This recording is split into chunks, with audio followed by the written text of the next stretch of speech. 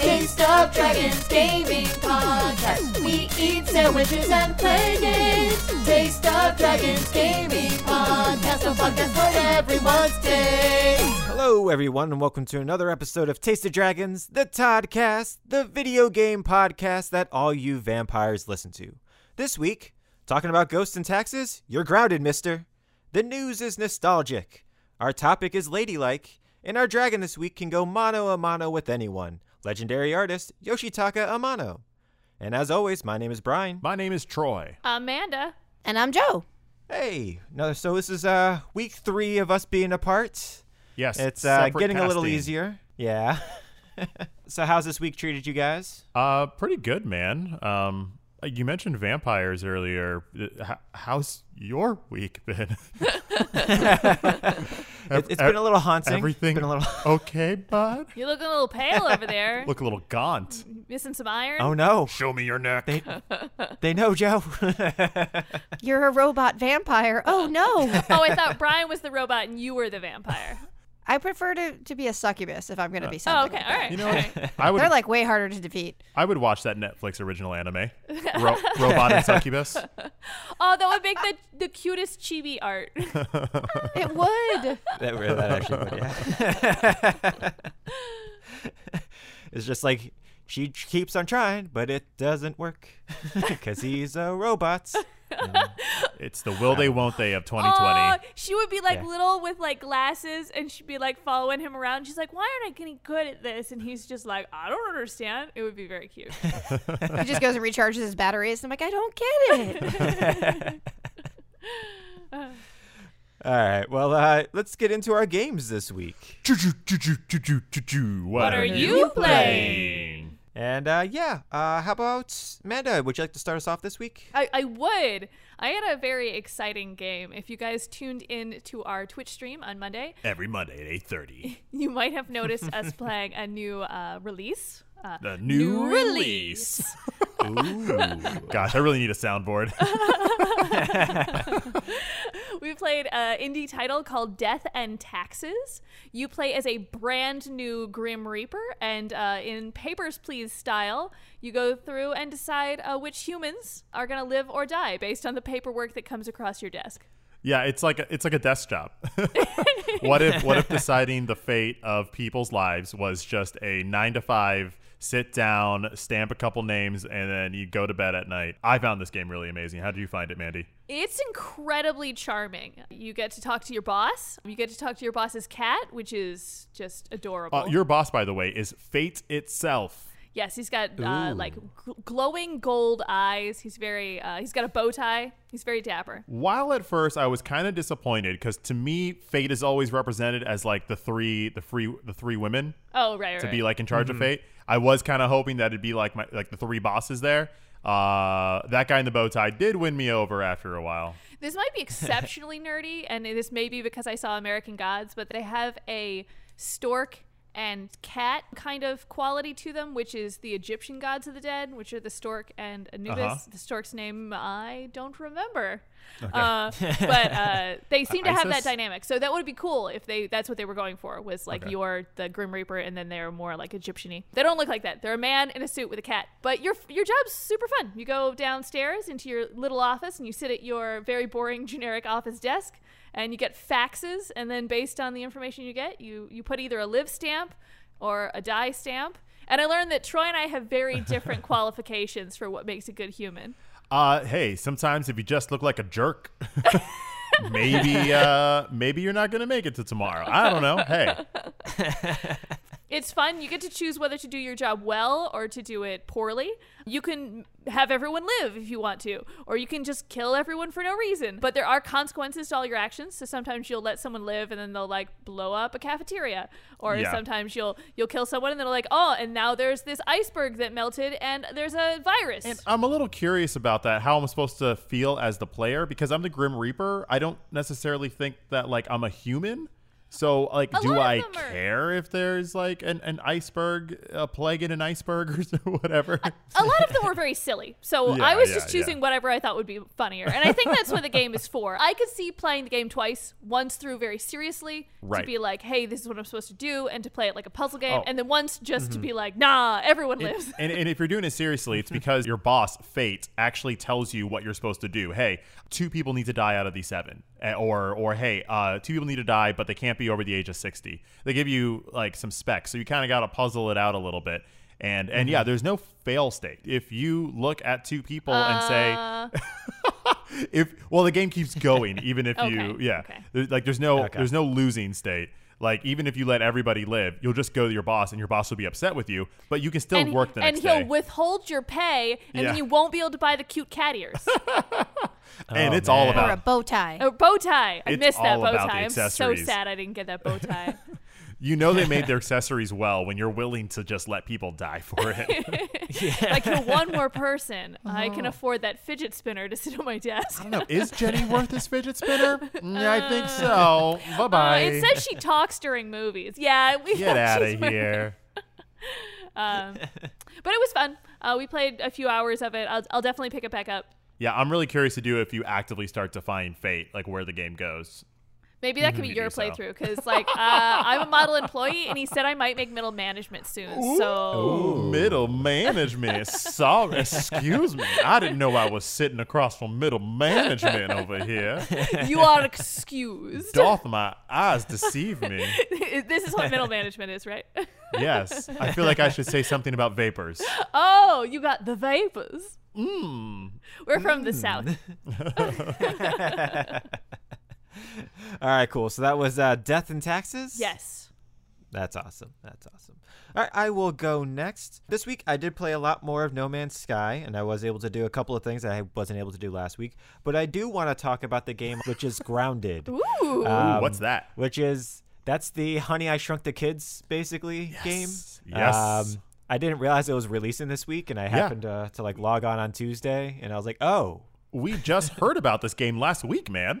Like, we just heard about this game's existence, and now you're playing it. That's awesome. I mean, I heard about it before then. But, yeah. I just heard about this I'm with because Troy. I just heard about it. Yeah, I didn't hear about it either. because I have Sony eyes. I'm blind to all things Xbox related. No. Brian's a robot. Remember, he's connected to the web at all times. He- Yeah, He knows he all. sees He it probably all. kickstarted we know. this game. We know. Our fact checker AJ told you, because he's our Microsoft insider. He's got I know, eyes everywhere. Secret tweets. Stop looking at me, Brian. I can't help it. But yeah, so I have the PC Game Pass, which is probably one of the best deals in gaming right now. It's $5 a month, and you can play pretty much every single Microsoft game available. And since this game is part of Microsoft Game Studios, it was put up there, and I could play it, and I didn't have to pay anything extra. So this was known as a game preview. It's called the game Grounded Game Preview, I believe is what it's called. And it is definitely a preview because I did pretty much all the story within about an hour and a half, 2 hours. And I took my time. Like, I know some people out there did it within like a half an hour. They were done with their story. But this is more of along the lines of like a building game. So what it is you are a child. You choose one of 4 kids because you can choose your teen or whatever. And you can play with friends as well. They can pick the other teenagers that are on the group as well. And yeah, you are Honey, I Shrunk the Kids. You are a tiny person in your backyard. What's the goal? Are you trying to get unshrunk? I don't know. The story that there is there so far is pretty much like, hey, try to get this thing to work again. And Is it the you have thing to, that like, shrunk kill you? some ants. It might be. We're not 100. Okay. I don't know how you've become shrunk. Okay. Ah. But the goal of the game was to get to this one layer or base. There's a bunch of really miniaturized tech that you can use, and it's all like really high tech. And so you're trying to figure out what it is. And by the end of it, you realize that there was a doctor that was researching some stuff. Ooh. And that's all we know so Was far. it Rick Moranis? It's Does he look Is like it Rick Moranis? we Can- don't know. can it It's so please far, be- you've only Ugh.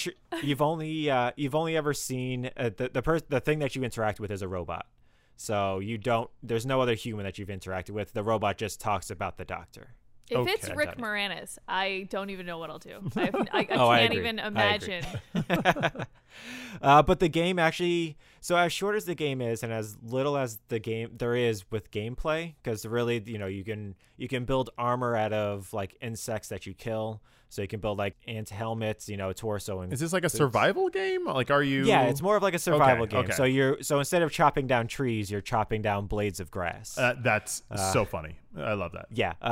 And you're chopping down dandelions, which is the next tier up from grass. Make a glider. Because it's a little bit harder. and so you're building up from there. You make weapons out of ants as well. That's you make great. Like an ant club out of its leg. It's really funny. So that's great. You get shrunk. You're in your backyard. You're just trying to survive the night. yeah, pretty much. And you make a fortress out of grass and everything. That's great. So, That's great. yeah. And I saw there was like some hunger and thirst mechanics. So you have to like Yes. eat. You got to drink. Like You're gonna eat dirt. Yeah, what yeah, are you gonna eat? no, a giant Oreo. There's mushrooms, so you can eat mushrooms. So there's mushrooms Okay, around okay. there, so you can eat I'm the down for that. mushrooms. You can, if you kill insects, you can cook the insects. Can and you make eat like a little them. frying pan and put butter in it, and then put the mushrooms and like get them sautéed? Make a little No, not sauteed yet, not dish. yet. Maybe Yeah. No, I'll eat an ant. Oh. unfortunately not. I would eat that ant if they let you. Do they have sandwiches? But for like the thirst mechanics, though, it's pretty funny because Can I make an ant sandwich? no, not yet. The thirst Aw. mechanics is pretty cool, though. You're looking for dew, pretty much. You're looking for droplets of water. Oh, that's Yeah. So cool. if you're thirsty, you just look up and see if there's any dew that's on the grass, and then you hit the grass, and then the dew drops down. And you drink the dew. That's fun. So that's pretty funny. Do the do. This has but- just been a the do. secret advertisement for Mountain Dew. Mountain Dew. Is that McDonald's? But they do a really good job of making you feel small. All the mechanics are all very well done. It's just that there's not much to it yet. That's okay. It's a preview. They're very much so Yeah. before you even buy it. It's just like, hey, make sure you're in it for the long haul, because right now there's not much to it. But we will be evolving. We'll be adding. So Oh, so you if got the do wanna whole get in- game. yeah, for right now. Oh, Like, okay. yeah. Like but there's like nothing in it. They're like, hey, we're still adding more to. Obviously, we're still adding more to it because there's not that Okay. much to it. We just want to get feedback from people, and in order to evolve Okay. it to see where it goes. I was So- wondering why it was only $30. I looked at it today, and I was Yeah, like, yeah, "That's really yeah. cheap for a video game." But if it's there not, if you're buying into an idea, that makes sense. Exactly. Did you get to tell everybody about the beginning screen? Oh yeah. So when you first open up the game, it goes, hey, this is a game about surviving in your backyard. You are tiny. With that though, please be aware if you have arachnophobia. What? This is the game for you, or this is not the game for you. However, we do have an accessibility option that you can turn off spiders, and then they just turn into like floating blobs instead of being spiders. Which I was like, because I kind of have arachnophobia, not like highly, but I was like, I'm uncomfortable around them. So I'm like playing the game, and the first time I saw a spider is genuinely horrifying. Oh gosh. Like, because they are giant, because they're orb weavers as well. They're They're not so like cute. tiny, but like the first time I just happened to turn around and it was right in my face, I was terrified. Oh, So they do a great job with that, though. I got to watch him fight a spider, and I was like, I walked over, I'm like, oh, look at its little face. I understand why they would want people to not do that, though. I mean, Oh, yeah. And he's like, it's an orb weaver. Like, yeah, it's a little mandibles in the front. It's like, hey, I just want to kiss you with my mandibles. It murdered me. It murdered him. He died, and I was like, well, turn on arachnophobia mode, I guess. Yeah. I don't know. I'm kind of more afraid of a giant cloud mass coming at me. Oh, yeah. Just a nondescript blob. Yeah. It's pretty cute. It is pretty cute, though, I will say. yeah. Troy doesn't like clouds. What's fear of clouds? Cloudophobia. Cloudphobia, oh no. So yeah, that was my game, Grounded. I probably won't play any more of this until there's a lot more added to it. I would like to play this with you. Yeah, it's a fun concept, though. It's a very fun concept. I like that it's a cooperative game. It's not you're not Yes. versing each other. You're just working together. Yeah, that does Oh, sound no, fun. not at all. So yeah, that'll do it for me. And then what about you guys? Did you guys play anything different this week?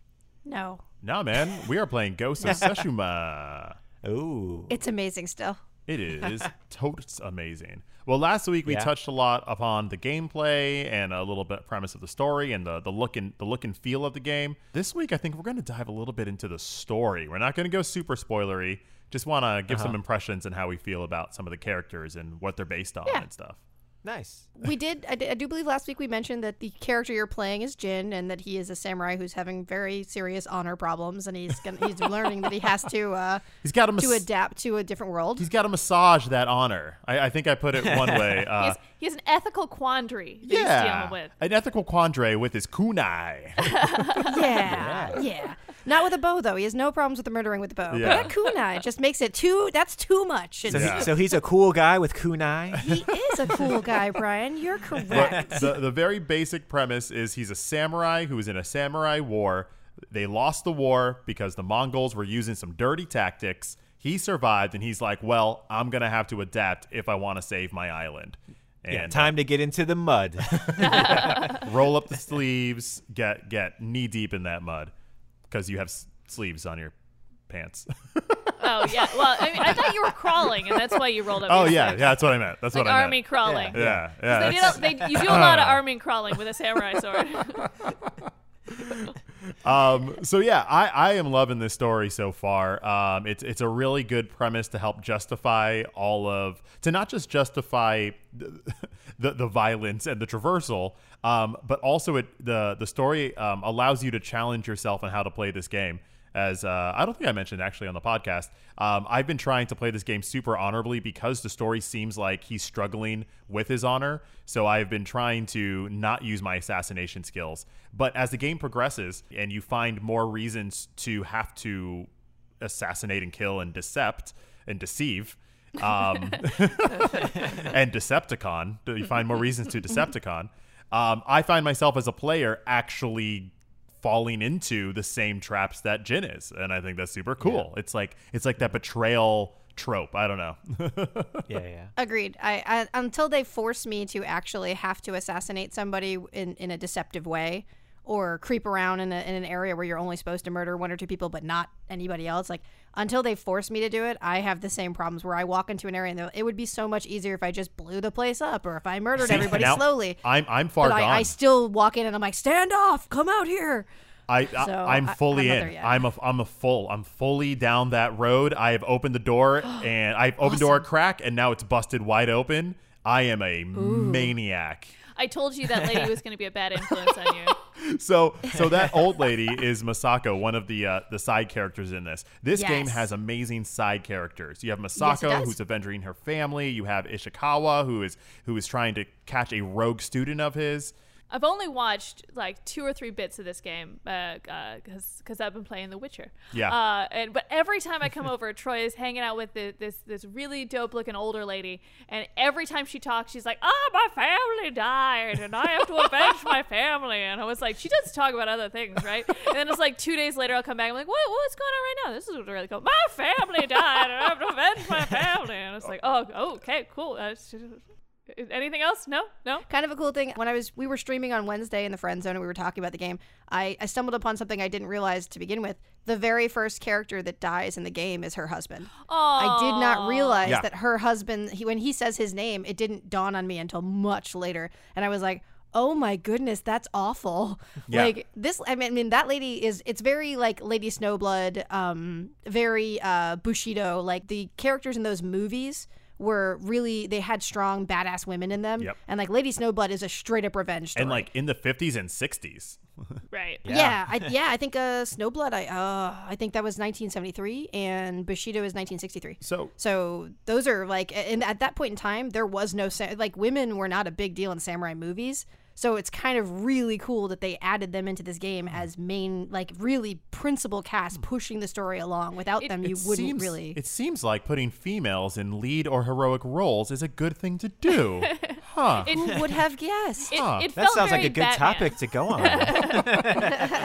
It felt very Batman in that, Yeah. like like periodically. It'll be like, oh, did I mention that my parents died? And it's like, no, we know. You could just skip to the next thing you're going to We say. get it, I already know. Your family died. I know. But what do you want to do? Okay. You mentioned Lady Snowblood. Joe, have you found like any other similarities like between this game and samurai movies, like kind of meshed up or anything? Yes. Actually, there's some really fun things. So obviously the game is very based off Akira Kurosawa's films. And I say based off as in style. Like the standoff system, the ninja-like abilities, and like samurai being almost like beaten down by a society around them. but the style especially. He did Ran, he did Seven Samurai, he did Sanjuro, and those are all classic, Yojimbo, classic samurai movies. And their style, they used stark white, stark red, stark yellow. Yeah. When fights would happen in a standoff, it was like everything we're seeing in this was designed cinematically by Akira Kurosawa. They just...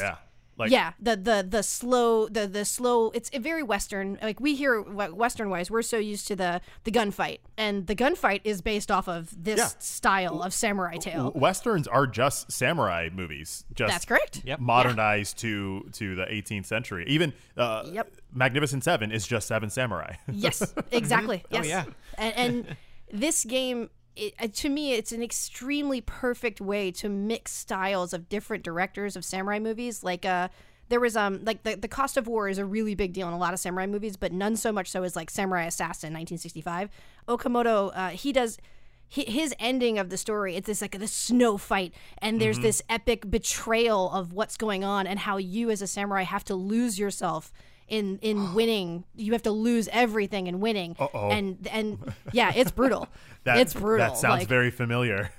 Right. And then there's like Ryosuke's journey in it, the friend of yours in the game who is slowly going down a very darker path than you're even going down. The Straw Hat. He's your the Straw Hat. He's leader. your friend in the first act, and you recruit him to help take back your uncle's to go save your uncle. Your uncle is the princess in the castle in this case, which is great. Yes, actually.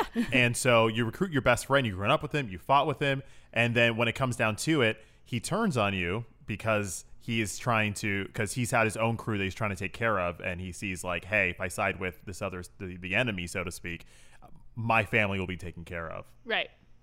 Right, and his story is very Sword of Doom from 1966.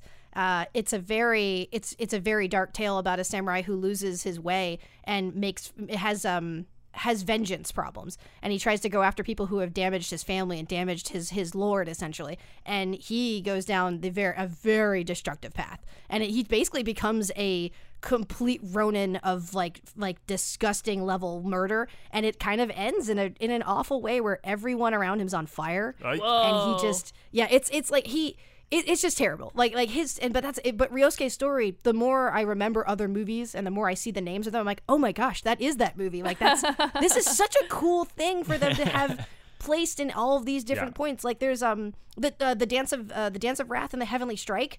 Those are straight out of like Lone Wolf and Cub. So there's a I think it's a move called a Wave Silencer or something in it. I can't remember. So the Japanese those name are for it. moves in the game, specialty moves that you go on missions for, and you learn these like very like mystical moves from like expert senseis and fallen samurai, and then when you do them in a fight, they are your Hadouken. And basically Lone Wolf and Cub is one of the first movies that, or the sixth of the movies that turned into, I think, like Shogun Assassin when it was here. But they had these moves in it where every time would stop, and all the characters, like the samurai showdown's happening, time stops, and then a sword slashes, and then water would flow from the sword and go into the. It was it was classic. What movie is that? That's Lone Wolf and Cub. Okay, that's the one I need to watch first. That sounds awesome. Lone Wolf and Cub is great. You could watch. You know what? I have them. I'll bring them to you. I'll drop them off. But it's amazing. It's a great movie. That was from 1972. So needless to say, you guys are enjoying this story. Oh my gosh, yes. Yeah. You want to know one of the coolest things I found that I thought was really interesting? Yes, I do. This is I have so many of them, but this is the last one I'll touch on. Okay. One of the neatest things about the Dance of Wind and how the flowing foliage, like all the flowers move in it. Okay. One of the neatest things is that's actually from a very most recent movie. Actually, it's recent as far as these are concerned. Princess Mononoke. The way that nature and the Mongols invading happens in that movie, they say it's one of the inspirations of how nature flows and like water everywhere in it. Wow. And how all the blades of grass, all the deer, the sacred deer, all of that type of that was all touched on in Princess Mononoke. So it was just I was like, oh, I hadn't even thought about that. That's really cool. Yeah. Someone else made that point. I wish I'd written down the guy's name because the article it was cool. Yeah, I could definitely see where they're paying an homage to that as well. But Joe, you know, I'm hearing all these samurai films and all these influences, and I think you missed the major one that this game really is referencing. It is also a 1960s movie called Batman. Adam West, baby. I do believe Batman might be one of the things. I think you're missing an important one. I believe it was called Assassin's Creed. Batman's in that one too. That is also Batman. We're just noticing that any game where you sneak around is just a Batman simulator. Troy started calling his horse the Batmobile. Yeah. Oh yeah, the Jinmobile. As Brian said. The Jinmobile. Yeah. I was like, it's the Jinmobile. To the Jinmobile. Then you just whistle, and here comes the horse. So the stories are great. The characters are awesome. The actors are awesome. Real quickly, the main villain, Koto Khan, is important because he's not in many scenes, but he is so effective in the story that he drives your fear to go down this dark path. And number one, it's really well written because he's a villain who right off the bat comes off as a monster. He throws wine on somebody and lights him on fire. But then later you hear him talking. He's just like, yeah, I can't beat you all if I go honor versus honor. You're better than me. I've learned your ways. I've learned your language. I'm going to beat you because I'm smarter than you. But I don't want to beat you by killing you. I want you to join me. It was a very interesting character brought to life by Patrick Gallagher, who I recently found out is the coach from Glee. That's hilarious. Thank you. His face has been been killing me not figuring out who that was. Thank you. Yo, once I figured that out, I was so like I've just been loving that character. I am now 9 episodes into Glee. Glee, guys. We recently just watched that this year as well. I'm watching that was a quarantine Glee watch, I think. again. Yeah. And you know what? So this game has filled you with glee in more ways than one. I don't know if it's going to be good in the end for me, but I'm happy to see him in it because he is amazing in Ghost of Tsushima and singing with short shorts. Coach Tanaka Khan. Yes, and everyone else, all the acting in that game is also great across the boards. I feel. Yes, I agree. All right, well that's pretty awesome. I think you guys might have one more week out of this game. We'll see. Yeah, well, Joe says you, Brian. You've talked about No Man's Sky how many times? Not in a row, baby. Whoa! I'm gonna go back and check those old episodes. I'm pretty sure you got more than 3 out of that sucker. No Man's Sky. No Man's Sky. No, that game's good. Actually, yeah, I love hearing about it. Beep, beepity, boop. Did you understand that time? I heard. I didn't realize that you had to say anything about my mom. I don't know why you did that. Hey, Brian, can you speak succubus? I love your mom. What was that? Can you speak succubus to her? Or is that behind closed doors? That's for alone time. All right, I don't need to do that in front of people. Okay? All right, well, let's get out of our games then. Let's move on to the news section. News. I said a news. News. New news. Suck your news. And this week, let's start off with Splinter Cell. Splinter Cell, the game that has not been out in like forever and people will just want more of. They finally got some more this week, and it is coming to them in the form of an anime. It's going to be in the works at Netflix, and the creator of John Wick, Derek Kolstad, is going to be the writer and executive producer of it. That's the one with the 3 glowy dots, right? Yes. Okay. Yes. The three green glowy dots. Yeah, I know video games. Correct. Yeah. I like what Netflix is doing. They're just like, yeah, we'll make an anime out of that. Yeah, we'll make an anime out of that. Yeah, we'll make an anime out of that. It works with Castlevania. Let's see what else. Castlevania, Cyberpunk, Witcher. Cuphead, The Witcher. Hey, Netflix. It wasn't Zelda rumored a while ago. I think that was live action. I think that's live action. But hey, so far I've been enjoying what they've been putting out. So get it, Netflix. Yeah, I think they also just announced they're doing another. They're doing a live action prequel of the Witcher series as well. It's going to go back to the very first Witcher, and I think that's like a 6-episode thing. So I think they just announced that. So that's great. Cool. And then also, as if this year couldn't get any worse. No, don't tell me. Fortnite has decided that 2020 should hold its beer because it released a peelless version of its banana costume, Peely. In case you're wondering what it looks like, It's just the inside of a banana with a straw hat, sandals, and some swim trunks to cover its seeds. I don't know. And it's unsurprisingly called Unpeely. Oh. It is horrifying. So look it up. It's just unpeeled. Yeah, it's just unpeeled. But why is it wearing swim trunks? What's it covering? I think it's covering its banana. Yeah. Oh. Fortnite's weird. I kind of like how weird Fortnite is. Fortnite went from something that was cool to something that I thought was lame to now I think it's just rad in the most awkward way possible. Yeah. Honestly, you know what freaks me out more about him is his arms being because oh yeah. Before it's like you're unpeeled, but I can kind of think if you're like using like your peel as arms, but just having like I don't know, the meat part. Yeah. And his feet look like he's wearing socks with sandals, and that's never okay, right, Troy? I am a proponent of this. It matters if you have good socks. That's the only way it works. You gotta have some good socks. That's true. You do normally have some really good socks. I'll give you that. Thank you.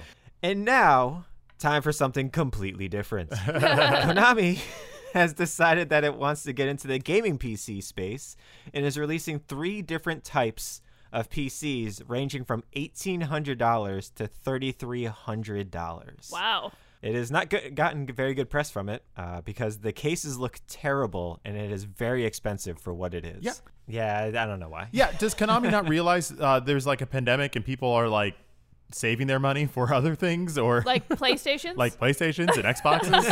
I think Konami is also thinking like, wow, we've already spent so much money R&Ding this. Let's just put it out. $3,000. Yikes. Yeah. Yeah, like I luck. said, the cases don't look that great either. Good luck, Konami. Exactly. But now it's time for some good news, though, finally.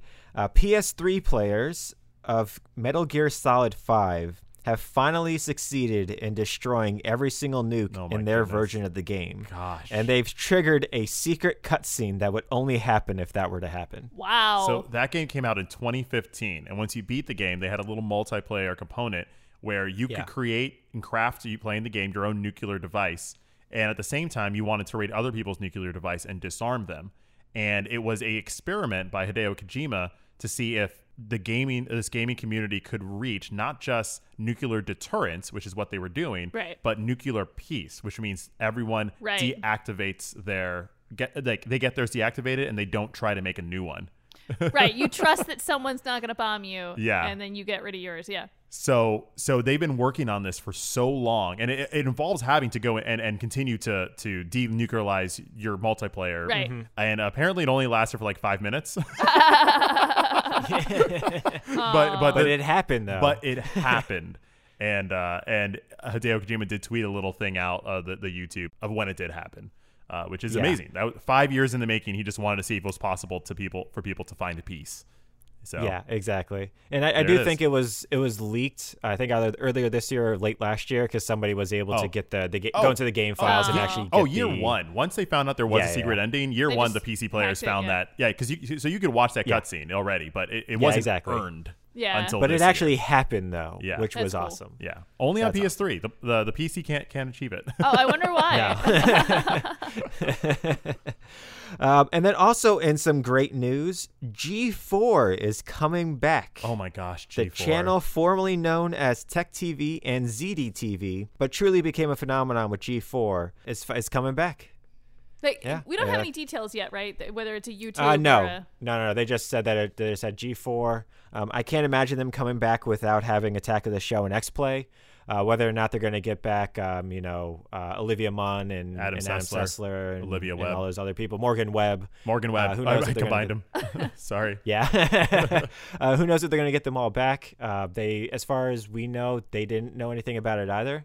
But it'd be pretty cool if they brought them back at least for like the first day. Yeah, G4 holds a special place in my heart because when I went to college, I didn't have like extended cable TV. So I went to college and I found out there was a whole channel just for nerdy stuff. and then they would just play games. Yeah. I was like, oh, there's something on TV for me to watch. This is great. Now oh, I don't my have goodness. to go to class. Yeah, and I didn't. Thanks, G4. Yeah, that's great. Yeah, actually, you discovered it after I did, because I discovered it when it was still Tech TV. Oh, right. And they actually were just technical TV. Like, you would turn it on, and they'd be telling you how to do stuff. Like, people would write in and be like, hey, I got this thing wrong with my computer. And they would be like, oh, well, this is how you do it. You know, it was pretty interesting. That's but yeah, what it turned into, what it became was great. I'm interested to see what they come back to, because a lot of what they did then is just what everyone's doing now. It's what we're doing now, is what they kind of kicked off on a mainstream level. So how do you re-enter a field that is now saturated with what you created? Good luck. I'll watch it. Yeah, we'll find out. And then also during Comic-Con, they announced the sequel to Sonic, unsurprisingly called Sonic 2. And Tails is on the poster though. Yes. He was hinted at the end of the trailer, or the tail end of the trailer, if you will. Or the movie. All right, Brian, you win. Podcast award goes to Brian. Let's go ahead and get that to you. It's in the mail. Curbside pickup. Yeah, so I'm looking forward to seeing what they do with it. The original movie was really well done, really cute. It was fun. And, I look forward to what they do with it. Me too. I wonder who they're going to get to voice Tails. And as much as Jim Carrey was Jim Carrey in the first one, because he's now full Dr. Robotnik, I can only imagine what he's going to be like in the second He had one. on restraints before, and we didn't even know it. Yeah. He's got a mustache now. He's got a mustache. Oh, my gosh. Yeah. He's got goggles. Oh, it's going to be terrifying. And then lastly, some fun news from the Dr. Mario phone game. They added a lot more playable characters, but none are better than the 3 Goombas stacked on one another with the Doctor's coat on. It's very Little Rascals. They're pulling it off. Yes. They are pulling it off. They are. It's the 30th anniversary of Dr. Mario, and I love that the way they chose to celebrate it was stacking 3 Goombas on top and putting a coat and calling it a doctor. Yes. Brilliant. Yeah, it's great. It's so good. Look up the visual of it. That's all you need. It's amazing. So that will do it for the news, but we do still have our best segment of the day, which is Turn Up for What? Turn up for what? And this week it's with Fanula from Bree. Thank you, Brian. In this week's news, Nook Inc., the real estate, home improvement, social services, and smartphone manufacturing company, released a much-anticipated update to their Nook phone. Consumers may now take photographs without seeing the phone's user interface, crosshair, or guidelines, allowing photographers to focus on their adorable subjects. In unrelated news, thousands of island residents have reported seeing Luna Aardvark, a mystical sleep fairy, whenever they close their eyes. Is this a mass hallucination, or is someone watching you while you sleep? No word yet from island officials. In our final story, an anonymous source spotted adorable puppy dog and diligent government official Isabel filing agricultural permits? Are fall vegetable patches in our not-too-distant future, or is Isabel just sharpening those brilliant secretarial skills? For this story and more, tune in next week. Until then, this has been Fanula from Bree reporting. Buy low, sell high, and stay safe. Turnip for what? Thank you for that. Always my favorite. Yeah, mine too. I'll have to check in on that person watching you sleep thing. What has happened to Animal Crossing? This is getting creepy over there in that world. Hey, maybe they're just making sure you're having good dreams. I don't know. Maybe I need to get back in. If you're into that kind of thing. All right. It is a fairy. I think there are different rules when it comes to fairies. The tooth fairy's allowed to watch you sleep. We're okay with that. Well, if it's lingering, no, it's not. I'm not okay with it. Tooth fairy has a purpose. Come in, get the tooth, go. If it's staying to watch me, nah. It depends on how much money she's leaving. What? Oh yeah, drop a 20. You can watch as long as you want, baby. Yeah. This quarantine's been hard. Troy's got standards, but not for money. That's what it is. Not anymore. Yeah. All right, so that'll do it for our news segment. And that brings us to our Mighty Morsel Tasty Topic. Mighty Morsel Tasty Topic. Yeah. Yeah, perfect. That's right.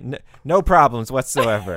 And this week, Troy, you're going to bring it to us, right? Yeah, so there has been a lot of news concerning Ubisoft over the past 2 weeks for many things this week, some of them good and a lot of them not so good.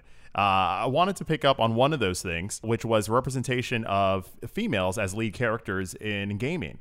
An article that came out from Bloomberg, Jason Schreier was the author or the writer, journalist. Yeah, formerly of Kotaku. Yes. He is now with Bloomberg. Yeah.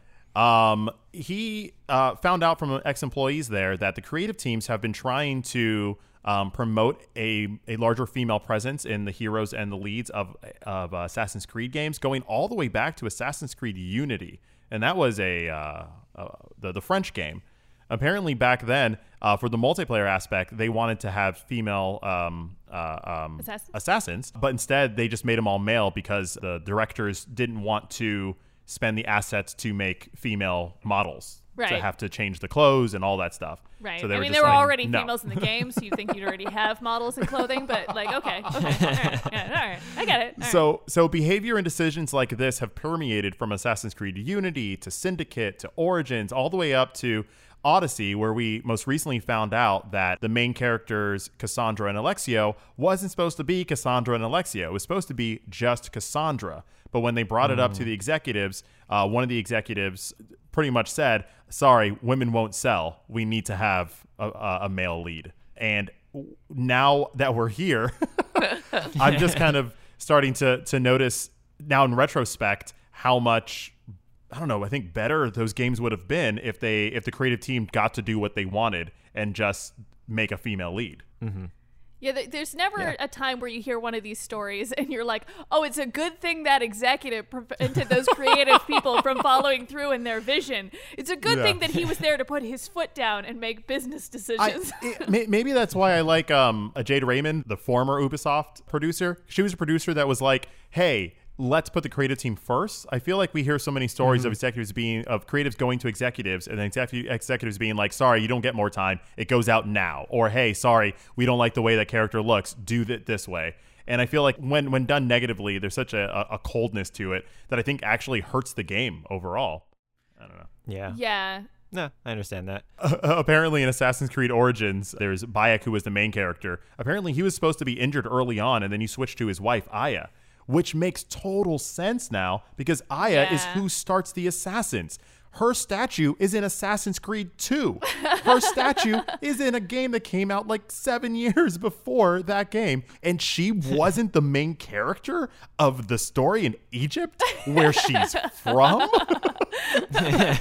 Now, like, while I'm playing it, I love playing a Bayek. He's a great character, and it's cool to realize that the story is not about him. It's a cool choice.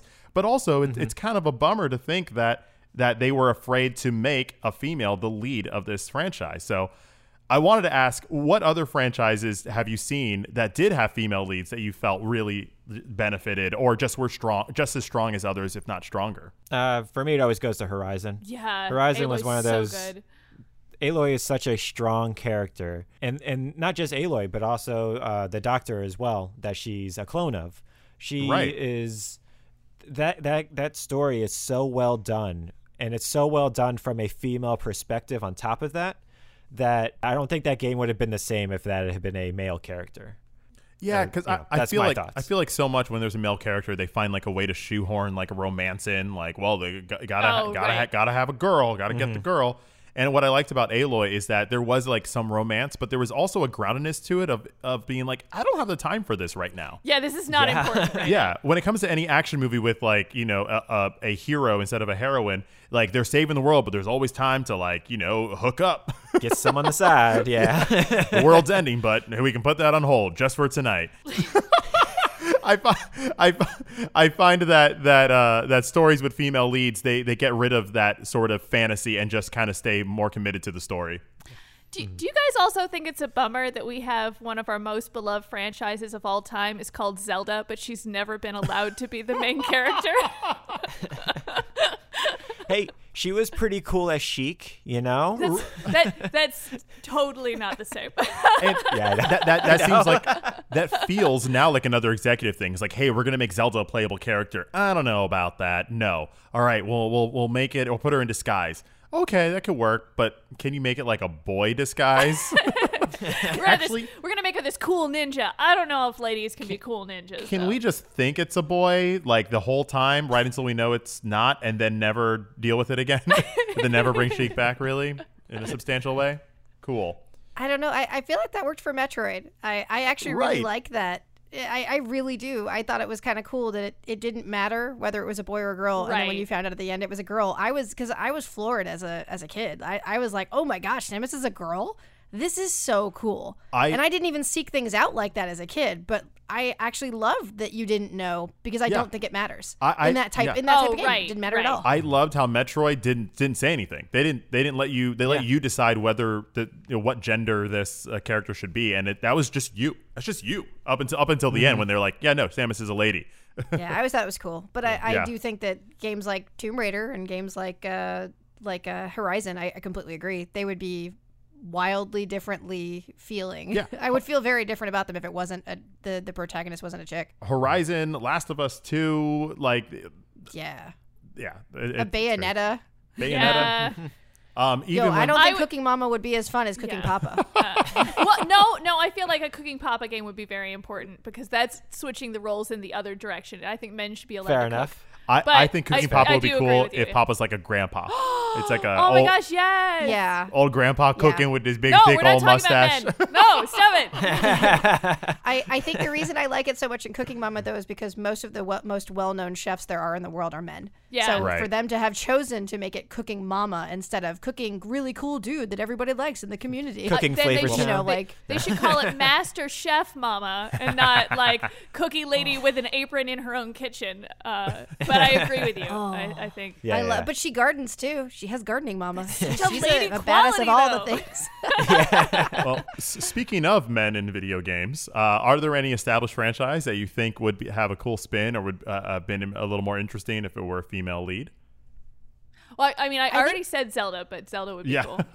I think Breath of the Wild 2 is going to lean more into Zelda being a playable character. Yes. That'd be great. Yeah. For myself, I actually think I would love to see. I mean, this is harping on a series that I love, but I would love to see Final Fantasy VII from Tifa's perspective if she was the main character.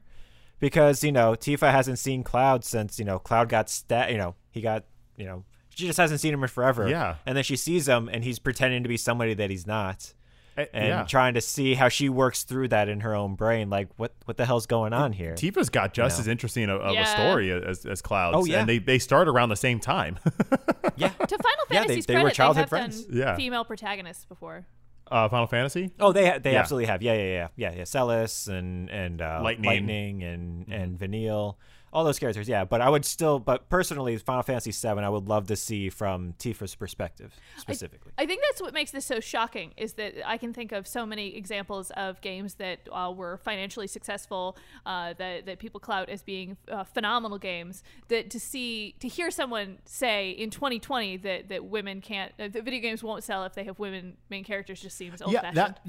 When I first read this article, I for like the older games, like I kind of understood it was different times, and it's like, well, they just didn't realize that those games would sell as well. Right. But Assassin's Creed Odyssey came out 3 years ago. That's not that long ago. And granted, that game was in development for probably 2 years prior to that. But even still, in the last 10 years, like it's surprising. With the announcement of Fable, I was thinking about the old Fable games, and Fable 2 allowed you to play as a lady, and like I played that when I was in high school. So that was like the idea that someone is using the mindset from when I was in high school to make marketing decisions is just like so strange. It's like, oh, well, you're going to have a guy and a girl. They're going to have to be able to play as well. It's like, what? That's so like the 90s, guys. Yeah. As Mandy was playing The Witcher the other day, she was mentioning how there's not like a female lead that has the same type of attractive comrades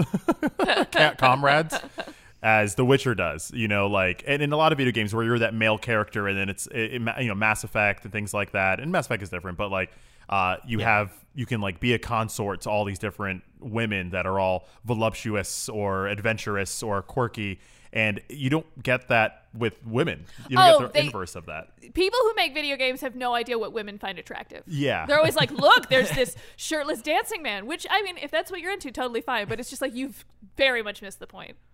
He's not wearing... That's because us as guys have no idea what women are into. So we're just assuming here. You know, we don't know.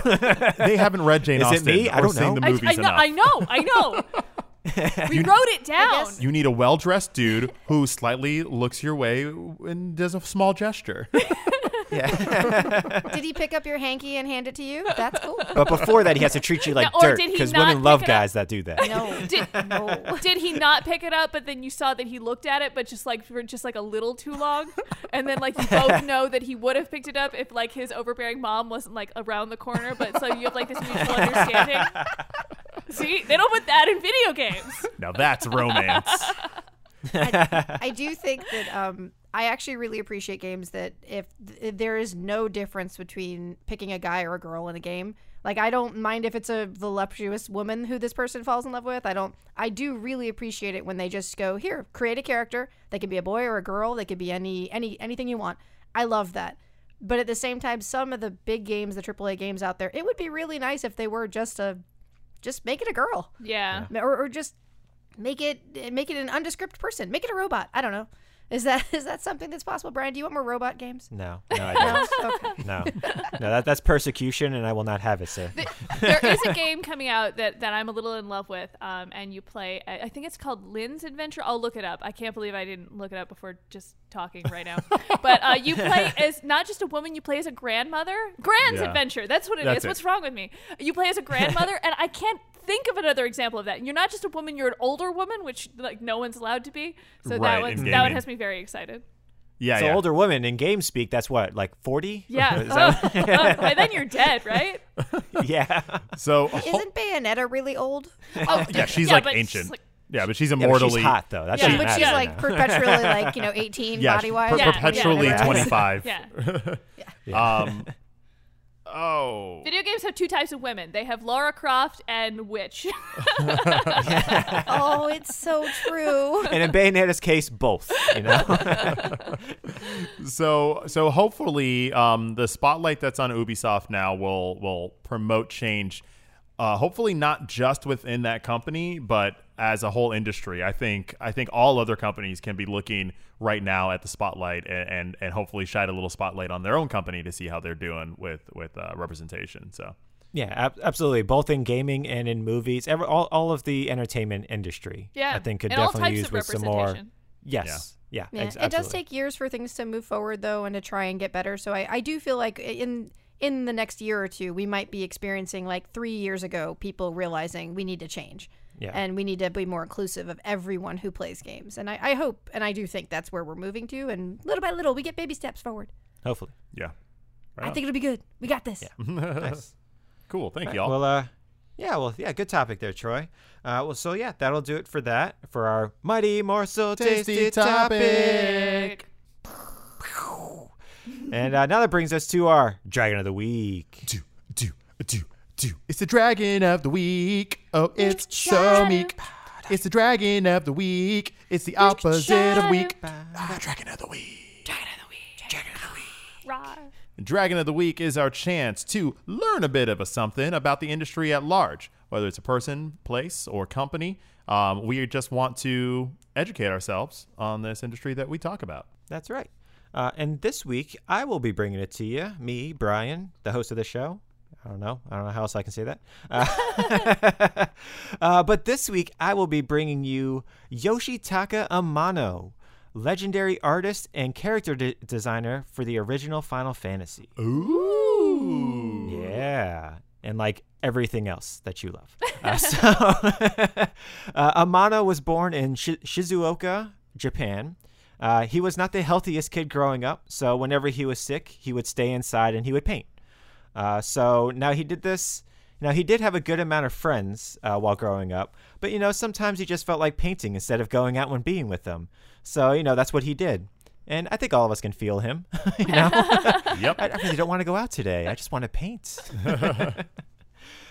So So he's painting for pretty much his entire childhood. I think he said he first picked up a brush when he was 5.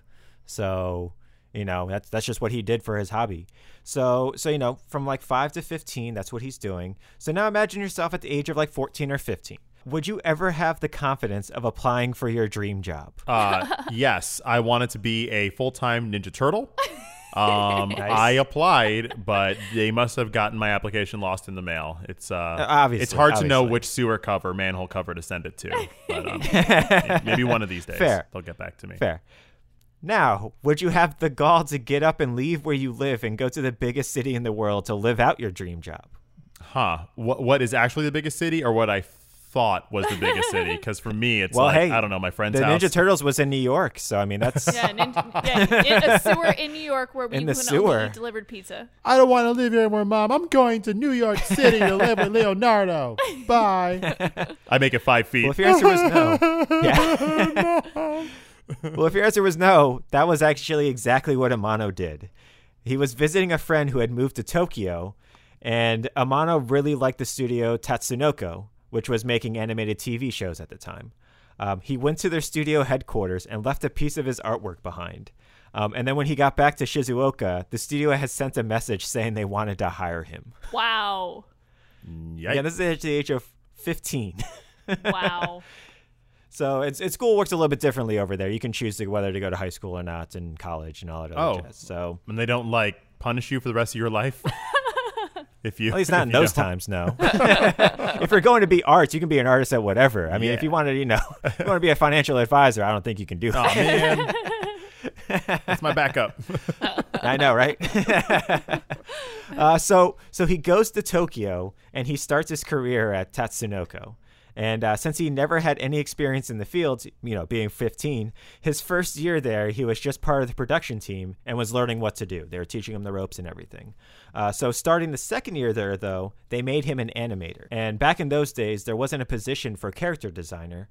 So whenever the company needed new designs, they would take one of the animators, bring him into a closed-off room, and have them design new characters in secret because nobody else could know about it because, this is all hush-hush. Right. And so they did that with Amano, and after they had done this a couple of times with him, they liked his designs so much that he was the first person given the position of character designer ever. Wow. He started it. Yeah, he started it. Wow. And I think this was probably around the age of 18 to 20. So I'm in awe of all the dragons of the week that started at an early age. I also hate them so much for doing so much at an age where I did so little. Right? And so it was during this time that he would design the character of Gatchaman, also known as Battle of the Planets, or G-Force here in America. And that show was huge in Japan, as well as many other series that he designed for. So when he hits the age of 30, he has already been with the studio for 15 years, and he wanted to branch out with his art. He didn't want to just be a character designer for anime. So he left. He quit the studio and he went freelance. So a year after he leaves, though, he does the art for a little thing called Vampire Hunter D. Oh. I know that. That you may or may not have heard of. Yeah, I've seen that. That's a great show. I saw that one. Yeah. So he did the illustrations for the books because that's what he was doing a lot of. So he did the illustrations for the novel, and then once it got picked up as a movie, he did all the character designs for the movie as well. And so he was also working on many other things during this time. Like I said, he was working on novels, one of which being he was doing covers for a lot of fantasy European novels. And during this time, he thinks that it was those novels that got the attention of Hironobu Sakaguchi, who is the creator of Final Fantasy. Oh. So they were really into those European novels. Were they sexy novels? You can tell us, Brian. Was he doing cover art for sexy novels? They may or may not have been shirtless. I don't know. I mean, were there succubi on these novels? Man and succubi, lady and werewolf. And robot, yeah.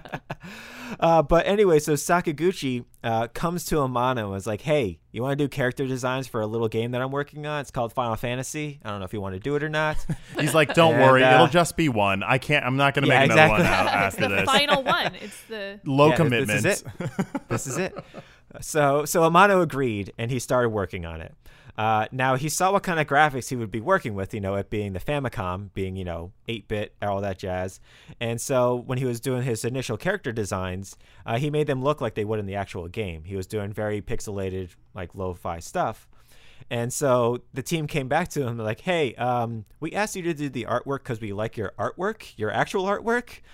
So make them full size and our artists will shrink them down and adapt your designs. So he was like, okay, I can do that. I just wasn't thinking along those lines. I was just thinking, you wanted to do it like this. And so, but from then, though, he realized that the character sprites were just a symbol of his art. He explains it as, if you were to create an A with your arms and talk about Mount Fuji, people would know that your arms meant the mountain, and the image in your mind would be of the actual Mount Fuji. Oh, that's good. So in this way, the sprites would be your arms, and the character designs would be your Mount Fuji in your mind. Oh, so man, Mount Fuji in my mind. Gosh, yeah. I want to live my whole life with that mantra. Yeah. So back in this time, though, being the mid-'80s, video games are still a pretty niche product because they had already had the crash of the video games and all that jazz. So he would have publishers constantly coming up to him and be like, hey, why are you wasting your time doing this video game stuff? You could be working on, more covers. You could be doing more other stuff. Video games are for kids. What are you doing? Yeah, you could be doing literally anything else with your time. You're a pretty big deal. But he was like, he really enjoyed doing something different, and he saw the huge potential in the games industry, and he was absolutely right. And so Final Fantasy, as you would know, it completely blew up. His art would go on to inspire many future artists and game designers. He would go on and be the character designer for every single Final Fantasy up until 6, after which he would do the promotional materials and character artwork for most of the other ones. He has done the logo and title design of every mainline Final Fantasy game, including their sequels, and he has done the art for most of the spin-offs as well. So that little meteor, thing on Final Fantasy VII, every single one of those little types of things. He's done every single one of them. He's done art exhibits all around the world and is regarded as one of the legendary artists of our time. He even did a series of Magic the Gathering card art last year that was very limited in how it would come out, and it completely sold out at the pre-order level the day that they announced it, that he was going to be a part of it. And then he even released more promotional cards with his artwork, but you can only get them at very limited qualities, I think like a couple of months later. It was bonkers. He's got a very unique style and look where it's very light. It's almost as if like a cloud made. Oh yeah, I said it.